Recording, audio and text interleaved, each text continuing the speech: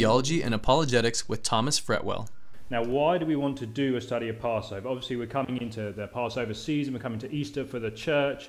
We said it's Palm Sunday today, so loads of reasons. But I believe that as we enter the Easter season for the church in this part of the world, unless we have an understanding of Passover, we really won't appreciate the full depths of it. The background a study like this can bring out will really open up the Word of God to you. And that, as those of you who know me, that's one of my greatest joys, is to see people just open up the Word of God and feed on the Word of God. So hopefully we can do that today. Also, it's the first Sunday of the month, so usually we would be taking communion together as a church. So we will be doing a communion service at the end of this teaching. I'll be leading like a virtual service. So just a reminder now, if you, in your own houses, if you have your elements, if you get them ready, we will be doing that at the end.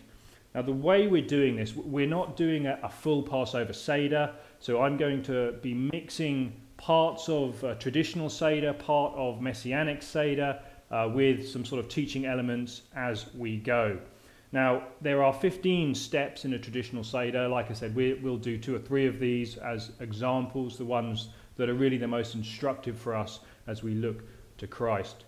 So the first step in the Seder would be the kindling of the candles. And this will be the woman of the house who would traditionally kindle the candles. And she will come and she will say this blessing, and I'll say this for us now.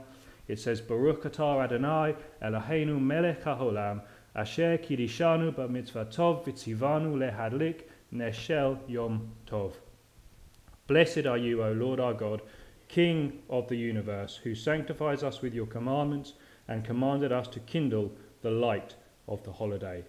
And then it said, as the woman begins the Seder and gives light to the Passover table, so it was a woman who began the redemptive career of the Messiah, our Passover, by giving birth to the light of the world. And one thing you'll see about this holiday, this is just the first step, and you can easily see how even now we have Christ at the center of it. Everything in this sort of Seder will point to Christ. Isaiah 9:2 is often read at this point. The people walking in darkness have seen a great light.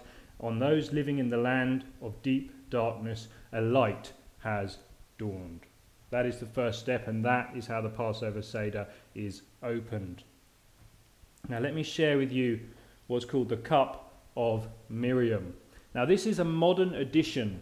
You might not have heard it. If you've been to a Messiah in the Passover demonstration before, you may not have encountered this one. This is one of the newer elements that some synagogues will put into the Passover Seder, and obviously because of that there's a bit of argument and debate between the more traditional Orthodox and the Reformed synagogues, but you do find it in quite a few Messianic Seders, and the reason will hopefully become obvious. I'll share that with you now. So it's the Cup of Miriam. Now I like it because it draws out a really interesting piece of Jewish history, which again illuminates a part of the New Testament text for us. And again, that's what I want to do here, is open up the scriptures to you. So Miriam's cup is given to be in honor of the role of women in Jewish history. Miriam was, of course, Moses' sister.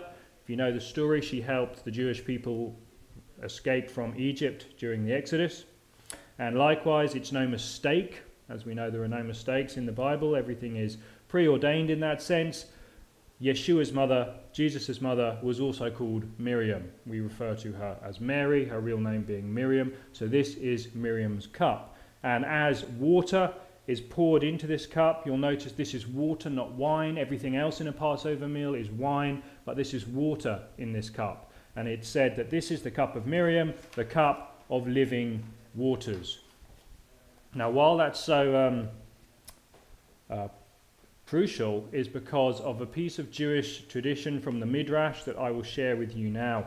It's believed during the wilderness wanderings, there was a miraculous rock that acted as a well of living water. And this accompanied the Israelites through the desert and provided them with fresh water. And it's this that Moses tapped and the water came out. It's that rock that they're referring to.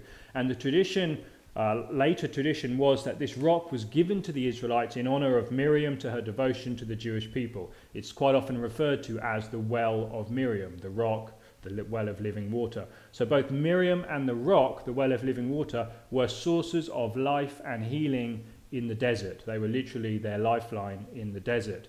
Now, what's so interesting about this, we might just hear that and think that's just a quaint bit of Jewish tradition, but the Apostle Paul makes reference to this in the New Testament, and this is why I've included this in our Seder. 1 Corinthians 10, verses 1 to 4. Let's read this text together.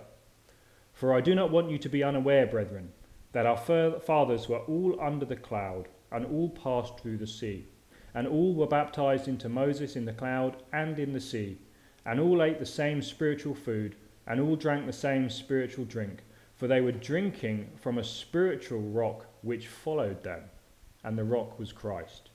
Now you can see the language here that Paul is making reference to this well-known Jewish story about this rock following the Israelites around, and he now says to them, that rock was Christ following you around. It was a spiritual rock. The living waters that they physically had were representative of the spiritual and living waters that Christ would give them. In other words, what Paul is saying here is that Jesus was the source of life for the Jews in the desert. He was the living waters just back then, just as he is today. Isaiah 55 verse 1, Lo, everyone who thirsts, come to the waters. John 7 verse 38, He who believes in me, as the scripture said, from his innermost being will flow rivers of living water. This is the cup of Miriam. Now, the preparations for Passover do start usually about a week before, if not more. So we're in that period now. And there's a lot that Jewish people will be doing around the house right now. The main thing is what we call spring cleaning. This is where spring cleaning actually comes from. It's a search around the house to remove leaven from the household. This is usually done with a lulav, a feather, and it's quite ceremonial. We won't go through all the sort of liturgy that they have with it, but up until this time, you are cleansing your house of leaven. We have a similar thing with Lent and Pancake Day. That's where all these sorts of things come from. Now, remember in Exodus chapter 12, we'll read it a little later, the command was to use unleavened bread, and this is why we remove all leaven from the household. But there's another sort of secondary meaning to this, because in the scriptures, in the Bible, sin is often pictured as leaven. So leaven is often spiritually a picture of sin, because leaven sort of puffs up in that way. Particularly pride is what leaven is often used to, the sin of pride. Remember the verse in Galatians 5:9, Paul, the Apostle Paul, he says, a little leaven leavens the whole lump of dough.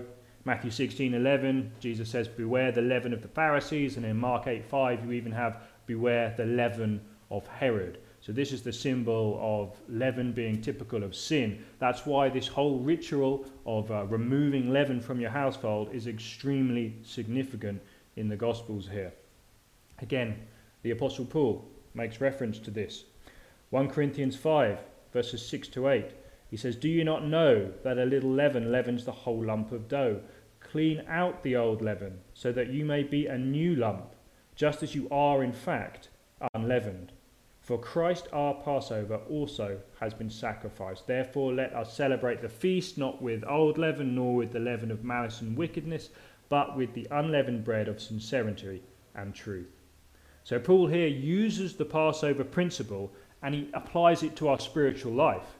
What he's basically saying is, as the Jewish people would be cleansing their house of leaven before the Passover, so we should be confessing the sins in our life before we come to the communion table.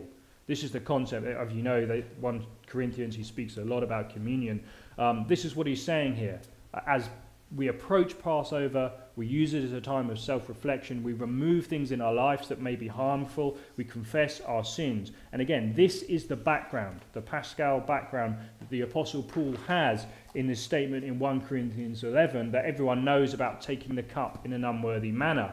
Whoever eats the bread and drinks the cup of the Lord in an unworthy manner shall be guilty of the body and blood of Christ. But a man must examine himself. And this is what it's referring to, removing leaven. And in so doing, he is to eat of the bread and drink of the cup. Okay, so this is what he's saying. We remove the leaven. This search for leaven, this symbolic search for leaven around the household had very practical spiritual application for us today. Now, one more amazing connection between the whole concept of removing leaven, the gospel, and how it relates to the Christian faith If we go back to the first century, as we are now, Palm Sunday, this is Palm Sunday, so that's when the triumphal entry happened, when Jesus rode into Jerusalem. This was the week before Passover. We go into this Passion Week now. At that time, as the Jewish people were cleansing leaven from their own houses in preparation for the Passover, after the triumphal entry, what does Jesus do? Now, where was Jesus' house? I know he had no house to lay his head, but he did have a house. He called it his Father's house. And this was the temple. This is why when you see the next passage of Scripture after the triumphal entry, what does he do? He goes straight to the temple and he cleans the temple. What's he doing there? He's partaking of the Passover ceremony. He's cleansing his house of leaven. He's cleansing his house of sin. This is what we have here. It says in Matthew 21, verse 12 to 13, "And Jesus entered the temple and drove out all those who were buying and selling in the temple. He overturned the tables of the money changers and the seats of those who were selling doves. And he said to them, 'It is written, my house shall be called a house of prayer, but you are making it a robber's den.'" You see, the Gospels are specifically structured around the Paschal narrative. In fact, the whole Bible is in many ways. We'll see that a little more as we go through. But what we have here is the triumphal entry. We then have the cleansing of the leaven in preparation for Passover. Another thing that would be happening at this time is that they would be inspecting all the lambs to check that they were spotless and unblemished. And we see this mirrored in the gospel narratives too, because after this event, you'll notice that Jesus is then questioned and tried by the Herodians, the Pharisees, and the Sadducees at this time. And it leads up until that final declaration that I find no guilt in this man. And we see that Jesus was himself too a spotless, unblemished lamb. You see, I told you how much Passover was in the Bible and why a deeper understanding of this festival will just help us as we come into this season to see the depth in the Scriptures. Now, let's read the narrative in Exodus chapter 12. We're going to read it in full because this is what you would do at a Seder, and it will help us all with the context as we move forward. Now, before that, I just want to make a couple of other before we go into the text, let's make a couple of other observations. The Exodus motif, this sort of theme that we're about to read in the Scriptures, is one of the largest sort of meta-narratives, themes that we find in the Bible. Whenever you see words like slavery and bondage, sacrifice, redemption, freedom, liberation, many of these are New Testament terms that we have, particularly in Paul's writings. These are all Exodus motifs. Okay, so they're not just in the Old Testament, they're also in the New Testament. The Gospel of John, for example, is probably one of the most Jewish Gospels because it's based around the feast, the festal calendar.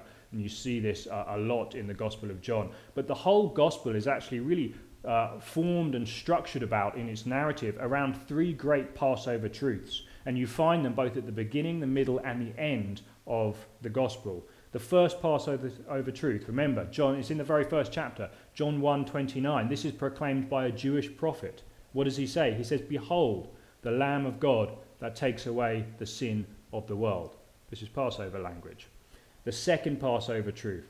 It's not a Jewish prophet now it's a high priest, Caiaphas the high priest. In the middle point of John's gospel, what does he say? "It is expedient for you that one man die for the people and that the whole nation not perish." This is the concept of substitutionary atonement that we find in the Paschal Lamb here.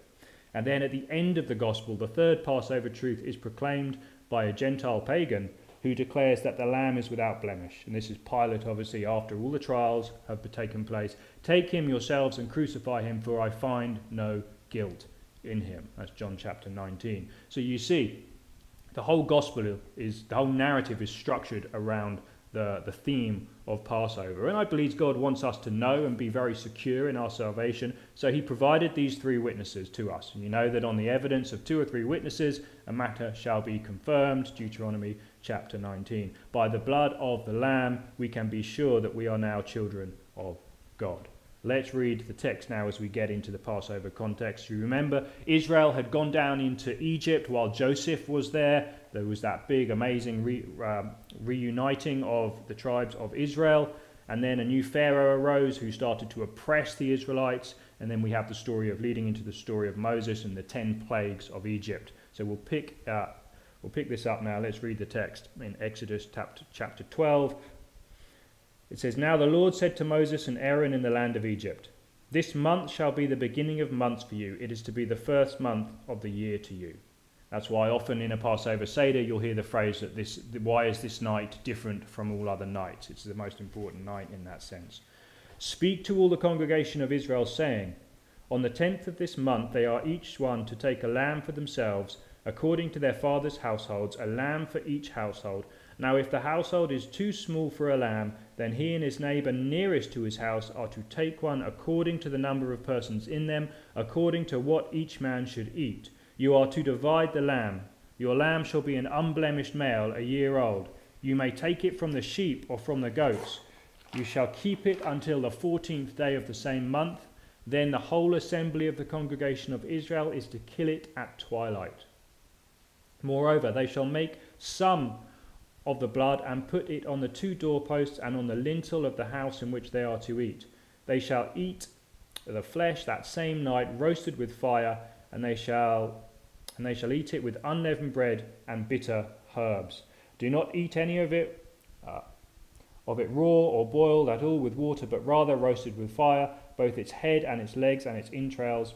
And you shall not leave any of it over until morning, but whatever is left of it until morning you shall burn with fire. Now you shall eat it in this manner, with your loins girded, your sandals on your feet, and your staff in your hand, and you shall eat it in haste. It is the Lord's Passover. For I will go through the land of Egypt on that night, and will strike down all the firstborn in the land of Egypt, both man and beast, and against all the gods of Egypt I will execute judgment. I am the Lord. The blood shall be a sign for you on the house where you live, and when I see the blood I will pass over you, and no plague will befall you to destroy you when I strike the land of Egypt. Now this day will be a memorial to you, and you shall celebrate it as a feast to the Lord throughout your generations. You are to celebrate it as a permanent ordinance." Now, this is the history, and that last verse there, you are to celebrate it as a permanent ordinance. This is where we get the concept of a Seder. That's what that means, an order of service. And this is one of the longest running religious festivals in the world in some respects. It has been celebrated continually since this day, pretty much. Now, let's just sum up what we've read here. To escape this final judgment, this final plague, which was the death of the firstborn, the Israelites are instructed to slay a Passover lamb that has been kept and is unblemished, and they are to slay it and apply the blood to the doorposts of their house, and then it says that the Lord will pass over that house. Now, we know that story quite well. Now, I want to just make some connection with it now to the New Testament, because this is where, for me, it gets very interesting. So all of the feasts of Israel, if you read the Old Testament, the whole of the sort of the festal calendar of Israel is designed around the spring feasts and the fall feasts. And all the spring feasts do have an application in one way, and all the fall feasts do too. They all commemorate, obviously, a historical event, which is quite literal, and it is historical, but they also have another application, and that is they look forward to a future Christological fulfillment. The spring feasts deal with the first coming. The fall feasts generally relate to the second coming. And this is not just sort of some weird spiritualizing. The Apostle Paul, again, makes reference to this. Let me read the text to you. Colossians chapter 2, verse 16 and 17. The Apostle Paul says, "Therefore no one is to act as your judge in regard to food or drink, or in respect to a festival, a new moon, or a Sabbath day things, which are a mere shadow of what is to come, but the substance belongs to Christ." Colossians chapter 2. The festivals are a shadow in that sense, and the real fulfillment, the substance of them, belongs to Christ. And we see this probably most clearly, I believe, with the Passover, because we're all so familiar with the idea of Jesus being the fulfillment as the Passover lamb. Now we see this not just, like I've already explained, not just in the Passover lamb, but all throughout the Bible. The Gospels are structured around the Passover. Everything in some way does come back to Passover, because the sacrifice of Christ is obviously the long-awaited appointed time. It's what everything builds into, looks forward to, and anticipates in that sense. Now the Passover, we have to pay attention, because the Passover meal and a Seder, it's like a gospel parallel. It's like an acted out parable, rather, a sermon that we do physically as we take and we eat and we drink. So we want to look at that. We'll get into that in a little bit more. But let me just show you how this relates a little bit more to the New Testament. When the Israelites were in Egypt, the language is very specific. It says that you were brought out, in Exodus 20, brought out of the land of Egypt, out of the house of slavery. Slavery is the term that we find being used. It also says in Joshua here, from the Lord our God is he who brought us and our fathers up out of the land of Egypt from the house of bondage. So we get these two terms, slavery and bondage. This is how the Israelites were referred to as their time in Egypt when they were slaves. It's being slaves and being in bondage. Now the parallel, obviously, Paul uses this same language in the New Testament, and we see this in Romans. It says in the New Testament, for when you were slaves of sin, you were free in regard to righteousness. And then again in Romans, for we know that the law is spiritual, but I am of flesh, sold into bondage, into sin. So the parallel here is that just as the Israelites were in bondage and slavery in Egypt, we are in bondage and slavery to sin. It's not a coincidence that Paul is using these same terms and the same language. He's making a very definite connection with the Passover narrative. And yet he goes further than that. You see, when Passover happened and the Israelites left Egypt, it doesn't say they left Egypt. The language that is used is they were redeemed from Egypt. And all throughout the Bible, that is how it is always really referred to. It is a festival of redemption. It was a moment of great redemption for the Israelites. They were redeemed from the house of slavery. Deuteronomy 7:8 says that exactly. Now, how did they do that? They were redeemed again by sacrificing the lamb and applying the blood and being obedient to the command to do that by faith. And again, we see in the New Testament the exact same language being talked about as it talks about to our relationship with Jesus Christ. Probably most clearly in this verse that I have here, 1 Peter 1, verses 18 to 19. Peter writes, knowing that you were not redeemed with perishable things like silver or gold from your futile way of life, inherited from your forefathers, but with the precious blood, as of a lamb, unblemished and spotless, the blood of Christ. Now you see how that whole verse is just infused with Passover and Exodus language there. They were redeemed, there was a lamb, it was spotless, it was unblemished, but now it is the blood of Christ. Paul makes it even clearer. Later in 1 Corinthians, he actually says Christ our Passover is sacrificed, and we've seen John the Baptist's declaration of Jesus being the Lamb of God. This is why at Easter time we have lots of little lambs all around the place. Many people assume that is just because it's springtime and the lambs will soon be in the field. That's how generally the consensus in the public is. The point is, these are Passover lambs, these are sacrificed lambs. They are supposed to be representative of Jesus. That's why it's quite common to see a picture of a lamb with a victory banner or a cross behind it, like a little like on the screen there at the time.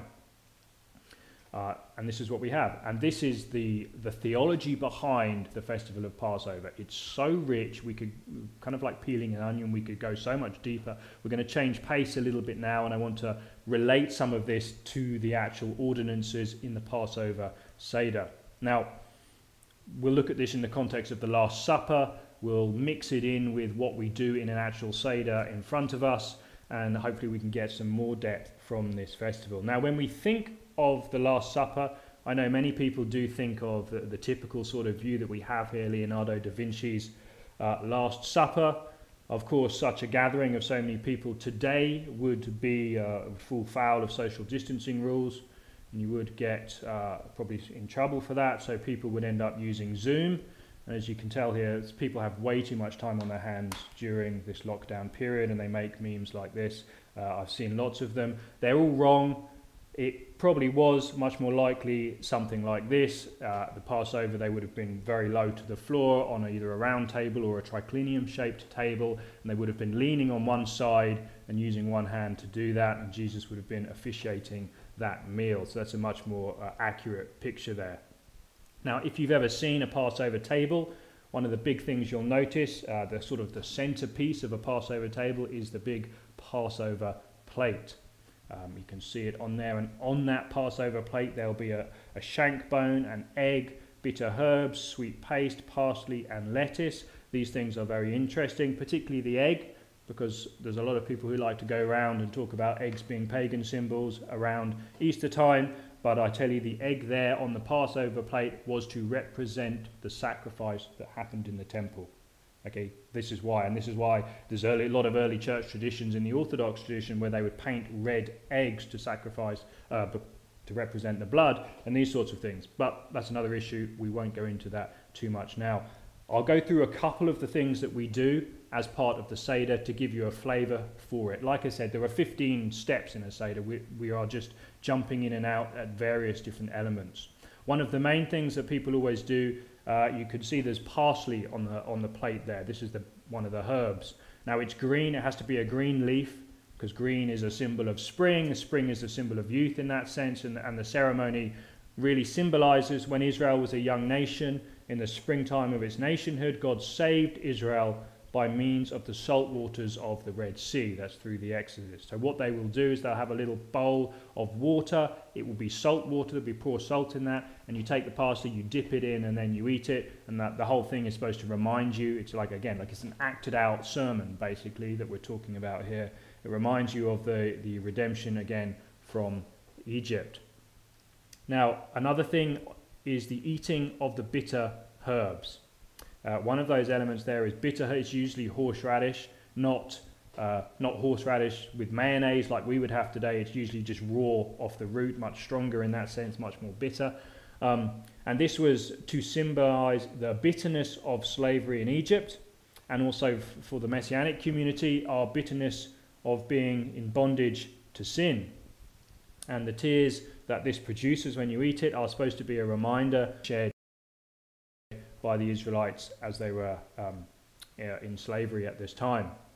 And what would happen with this bitter herb quite often is everyone will take a piece of matzah bread, which is the flat unleavened bread. They'll put the bitter herbs in it and they'll eat it like that. And a lot of people relate this to John chapter 13 verses 25 and 27, where it says this: "He, leaning back thus on Jesus' bosom, said to him, 'Lord, who is it?' And Jesus then answered, 'That is the one for whom I shall dip the morsel and give it to him.'" This is the bitter herb that most people are thinking of, which is quite pointing when you consider what he's doing here, because it says, "So when he had dipped the morsel, he took and gave it to Judas," the one who obviously would betray him at that time. Another part of the Seder is eating the chasereth, as they call it. This is the sort of brown paste that you see there. So this is a mixture of apple, cinnamon and honey, and it's very sweet. It's supposed to be complete opposite of the bitter herbs. And it symbolized the bricks and the mortar that the Israelites used to build the bricks for the cities of Pharaoh. And they make what they call a matzah sandwich here. So they take, again, 2 pieces of unleavened bread, and you'll put this in between and you eat that. These are just a couple of the elements. And then we have, let's talk about the main ones would be the lamb shank, obviously, that you can see there, the shank bone of a lamb. I'm sure this is obvious now. We've talked about this. This is to represent the Passover lamb. We've seen how Jesus is the fulfillment of that lamb. But even in the Old Testament, you get the lamb concept coming through. In the most famous verse, Isaiah 53, verse 7, it says, "He was oppressed," speaking of this servant, this suffering servant. "He was oppressed, he was afflicted, yet he opened not his mouth. He is brought as a lamb to the slaughter, and as a sheep before her shearers is dumb, so he opened not his mouth." Now, a lot of Jews today will not have a lamb bone on their Passover table. The reason is that they don't want to be seen to have sacrificed or be partaking in a sacrifice of the lamb that is outside of the temple vicinity. So they substitute it with a chicken's neck or a chicken usually of some sort. You'll find that Messianic Jewish people having a Seder do quite often have the lamb, having seen that ultimate fulfillment. But this is what it's picturing here. And then one of the other main things that you have is the unleavened bread, or the matzah bread as we call it. And if you're part of our church, you'll notice this is what we take communion with. Hopefully this will become clear as we go through why we do that. 3 things had to be, the matzah had to fulfill 3 requirements. Firstly, it is unleavened. You'll notice it's flat. This was from the command in Exodus that they had to eat very quickly, eat the feast to make haste. There was no time for it to rise in that sense. It is unleavened. That means it's flat. If you can see closely there on the screen, it is also striped and it is also pierced. Quite often at a Seder now, a whole sheet would be held up in front of the candles that have been lit so you can see the light coming through it. It is pierced. And then this bit of liturgy is read. Even so the Messiah was unleavened, that is, he was sinless. And even so the Messiah was striped, that is, by way of the Roman whip. And even so the Messiah was pierced, that is, by the nails in his hands and in his feet, and by the spear in his side. Concerning the stripes it is written, Pilate took Jesus and scourged him, John 19:1. But he was wounded for our transgressions, he was bruised for our iniquities. The chastisement of our peace was upon him, and with his stripes we are healed. Isaiah 53 verse 5. And concerning the piercing it is written, I will pour out on the house of David and on the inhabitants of Jerusalem the spirit of grace and supplication, so that they will look on me whom they have pierced, and they will mourn for him as one mourns for an only son, and they will weep bitterly over him like the bitter weeping of a firstborn. Zechariah 12:10. I hope you can see the parallel here. Jesus is the living bread. John 6:51, I am the living bread that came down from heaven. If anyone eats of this bread, he will live forever. The bread also which I will give for the life of the world is my flesh. Now this becomes interesting. You see, this is why I believe it's very important that the churches do actually use unleavened bread for their communion service, because it's part of acting out this parable. I'm not going to get legalistic about it, but the whole point is that the body is supposed to be sinless, and it's striped and it's pierced. It's a beautiful picture of the body of Christ. Now, one of the most interesting elements of a Seder is what's called the ceremony of the Afikomen. Now, I'll try and just briefly explain it to you. So there is a bag that you'll have on a Passover table. The one on the screen there, if you look closely, the actual main bit of matzah is actually a bag, and there's 3 compartments in it with the separate 3 sheets of matzah bread in them. So what happens during this ceremony is that during the beginning of the meal, the middle sheet of matzah is removed from that pouch, and it is broken in half. Now, half of it is distributed, and that's what they use for the sandwiches and those sorts of things. The other half is then wrapped in a white cloth, and it is placed below the table, and it's left there as they continue through the main Passover Seder and the meal. And then after the meal, this piece of matzah bread that was taken from the middle matzah is then brought back up. It is then broken, and it is then spread out for everyone to take. Now, obviously for the Messianic Seders, you can see the parallels forming from this. So you have one matzah tash bag with 3 parts in it in that sense. And obviously in Jewish tradition, these represent maybe the 3 patriarchs. Some people say the 3 different types of Israelites. But of course, these represent the 3 persons in the one Godhead, Father, Son, and Holy Spirit. And it is the middle piece, the Son, that is taken out, removed from its place of fellowship, come down to earth, broken, buried, resurrected, and then distributed to the disciples. You see how powerful that is. So when we read in 1 Corinthians 11, it says, For I received from the Lord that which I also delivered to you, that the Lord Jesus, in the night in which he was betrayed, took bread, and when he had given thanks, he broke it, and he said, This is my body, which is for you. Do this in remembrance of me. It wasn't just a little piece of bread that was on the table. It was a specific piece of unleavened bread, showing that it was sinless. It was a piece of bread that had been striped and that had been pierced, that had come from fellowship with the Father and the Spirit, come down to earth, that had been broken, that had been buried, and then been resurrected again, and then distributed. And as we know, the symbolism for that is that, as we just read from John 6, when we accept Christ into our life, we become partakers of the divine nature in that sense. And this is what it's talking about here. So it's much, much more than just a piece of bread. Okay, it's an acted out parable teaching the richness and the depths of what Christ did for us. And this is why we use matzah bread for our communion services, because it was this part of the ceremony when he instituted the communion, the ordinance of communion and the Lord's Supper. It's amazing, really, how this happens. Let's go a little bit further. Sorry, that's the text I just read there. The next thing that is noticeable at a Passover Seder is the 4 cups. And let's just talk about these for a little bit of time now before we wrap up. There are 4 cups, one of blessing, the cup of blessing, the cup of plagues, the cup of redemption, and the cup of praise.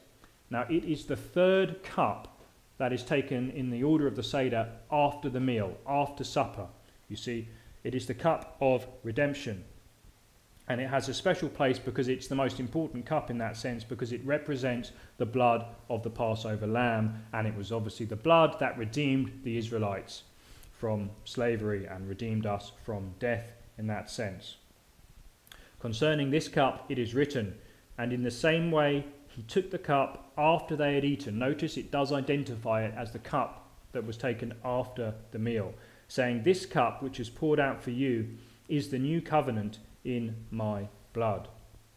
You see, Jesus now uses the cup of redemption that was to represent the blood of the Passover lamb that was sacrificed, to now again teach that this is now the cup of the greater redemption, which will be the ordinance that you now use it for in the Lord's Supper.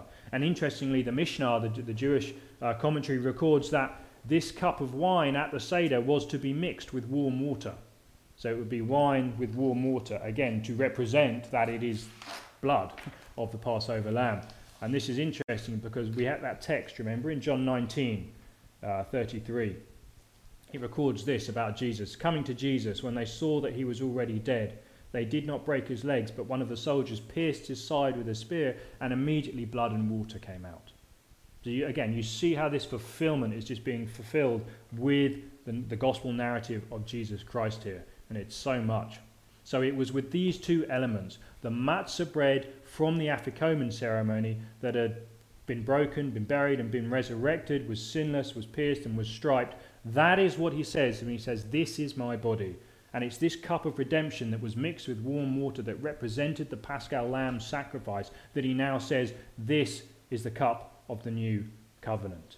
You see, there's just so much depth to this Passover season, and I hope we can just take these things away, you'll dwell on them, and when we take communion now at the end of our service here, it'll have a whole new element and depth to it. And let me just briefly share one last thing. The 4th cup is called the cup of praise, or the cup of restoration, some people call it. And this is interesting because Matthew 26:29 is often associated with this part of the Seder, where Jesus says, but I say to you, I will not drink of this fruit of the vine from now on until that day when I drink it new with you in my Father's kingdom. And after singing a hymn, they went out to the Mount of Olives, the cup of praise. But it seems to be that Jesus implies that he is not going to partake of this 4th cup at this time. He did not do it. And this tells us that there is some element of the Passover that is not finished yet. And it awaits a future celebration in the millennial kingdom. Jesus says he will do it when it comes in our kingdom. And if you know about the millennial kingdom from the Old Testament prophets, one of the things that the Old Testament, the Messianic kingdom begins with is a banquet, a feast. It's actually a wedding feast. And again, this ties in with the 3rd cup. One of the other names for the 3rd cup, the cup of redemption, was the cup of betrothal. If you know that the whole covenant with the Israelites on Mount Sinai is considered what they call a ketubah, which is a wedding contract. And that's why you see through the Old Testament Israel referred to as the wife of Jehovah. And that's why this is such a big theme. Now Jesus is again using the cup of redemption, the cup of betrothal, and he's saying that now this is a new wedding contract in that sense. And from that moment on, how do you have the church referred to? We are referred to as the bride of Christ. And when you see the kingdom coming, it is actually the wedding feast that we have as the ultimate fulfillment of Passover here. So it has both a past historical event, a current event for the church, but also a future event. You see, everything in the scriptures, beginning, middle, and end, somehow comes back to the Passover lamb. And everything, I believe, in this world comes back to the Passover lamb at some point. This is where history is headed, it's where we are right now, and it's where we have been in the past. The important thing for us to ask today is, do we know the Passover lamb? Because he is still the Saviour. He is here to save us. And as we take communion, Doug was explaining to the children earlier, it is that time in our hearts now to realize that although there is shaking in the world, just as there was with the Israelites in slavery, God is a redeeming God. God is the one who wants to save us. And just as then, as they applied the blood, we apply the blood of Jesus Christ to our life by faith. And he cleanses us from our sin, we confess it to him, and then we are secure as children of God, and we will be with Christ in his coming kingdom, and we have no reason to fear, because perfect love casts out fear. And that is the tonic for this world, whatever may be going on in this world. This is the real message of Passover. At the end of a Seder, I'll read the liturgy now for you. It says this: "The service thus performed will be acceptable to God, and the order of the Passover is now accomplished as prescribed, according to all its formalities and customs, as we had the privilege to arrange it. O may we also merit the actual observance thereof. O pure dweller on high, raise up your people, of whom it is said, who can number them? O hasten to lead the shoots of your plant, and to bring the redeemed to Zion with joyful song." In a coming year in Jerusalem is how it's always ended at the Passover meal. Now, for a Messianic Seder, it's now commonplace to partake of an actual communion service, which we will now do. It is obviously a virtual service, so this is the time if you could all gather your elements up together, and I'll lead us in doing this. I want to just give us a few minutes to get our hearts right. Remember, this is the time where we would be cleansing the leaven from our homes. And the home, in that sense, we are the temple of the Holy Spirit now. We cleanse the leaven from our life just by confessing our sins. So we'll just have a minute or so of silence. And then I'm going to read the liturgy, and I'll say the blessings that we would find in the service and lead us in prayer, first the bread and then the wine. But let's just have a moment now just to get your heart right with the Lord, and then I'll lead us together.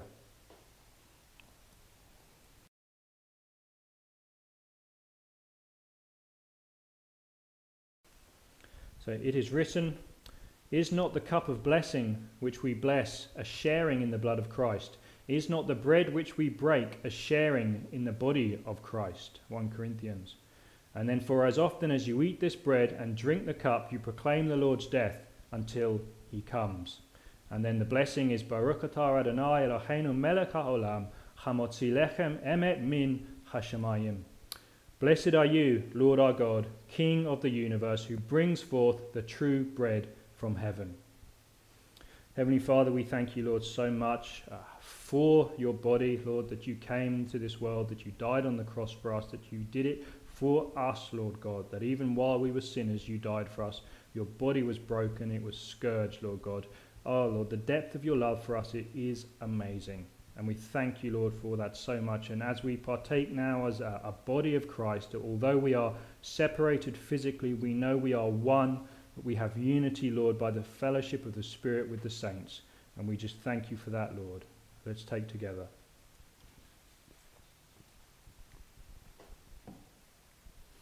In the same way he took the cup also after supper, saying, "This cup is the new covenant in my blood. Do this as often as you drink it in remembrance of me." 1 Corinthians 11:25. Baruch atah Adonai Eloheinu melech haolam, borei peri hagafen hamitit Yeshua HaMashiach. Blessed are you, Lord our God, King of the universe, creator of the fruit of the vine, Yeshua, the Messiah. And Father, as we come now just to remember your shed blood for us, we thank you, Lord, that it cleanses us from all sin, Lord, that it removes it as far as the east is from the west, Lord God. We thank you for that so much. We pray that you will help us at this time, Lord, to have the joy of our salvation. We pray, Lord, that we would have a boldness, Lord, to speak about you to people at this time when people are searching after you, Lord God. We pray for the fellowship that we have with our families through online mediums, anything that we have, Lord God. We thank you for that. But ultimately, Lord, we thank you that we will be with you at that kingdom banquet, at that fulfillment of Passover, Lord, because you have saved us. You are the Passover Lamb. In Jesus' name, amen.